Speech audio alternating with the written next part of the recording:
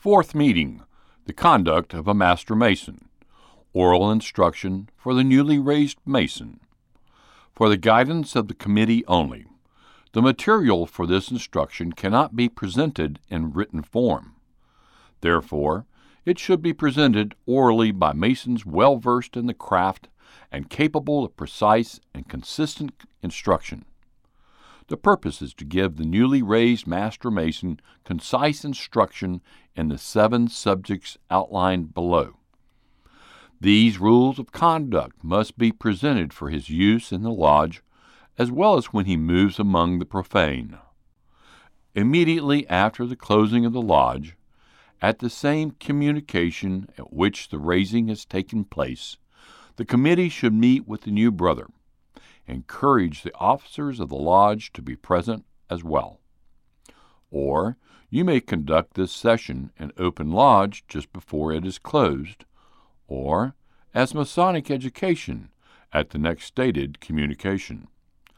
Allow ample opportunity for the new brother to ask questions and to receive enlightening instruction.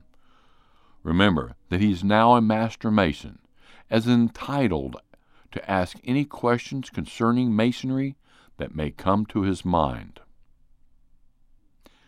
Outline for instruction.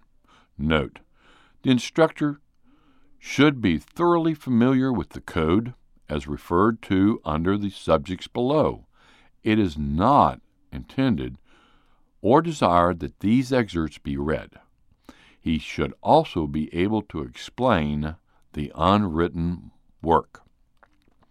Preliminary instruction. 1. Examinations for the purpose of visiting and of vouching for any Master Mason.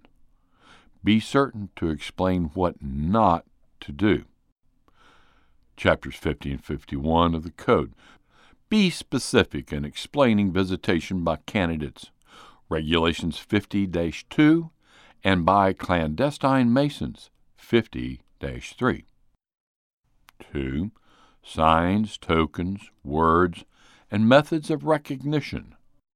These should be carefully practiced. Explain when not to use them. 3. Protocol for entering and leaving a lodge when it is open on each of the 3 degrees. 4. The secret ballot. This should be practiced several times.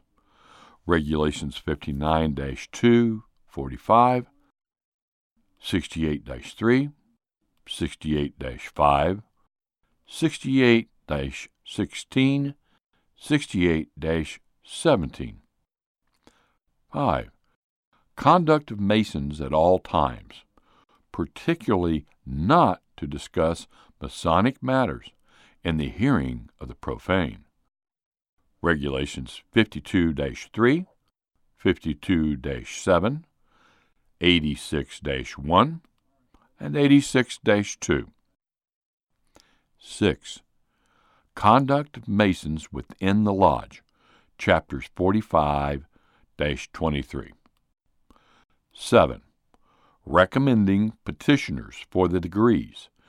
Explain what not to do.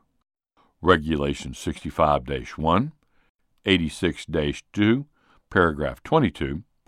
Emphasize the last line. 66-1, 86-2, paragraph 23.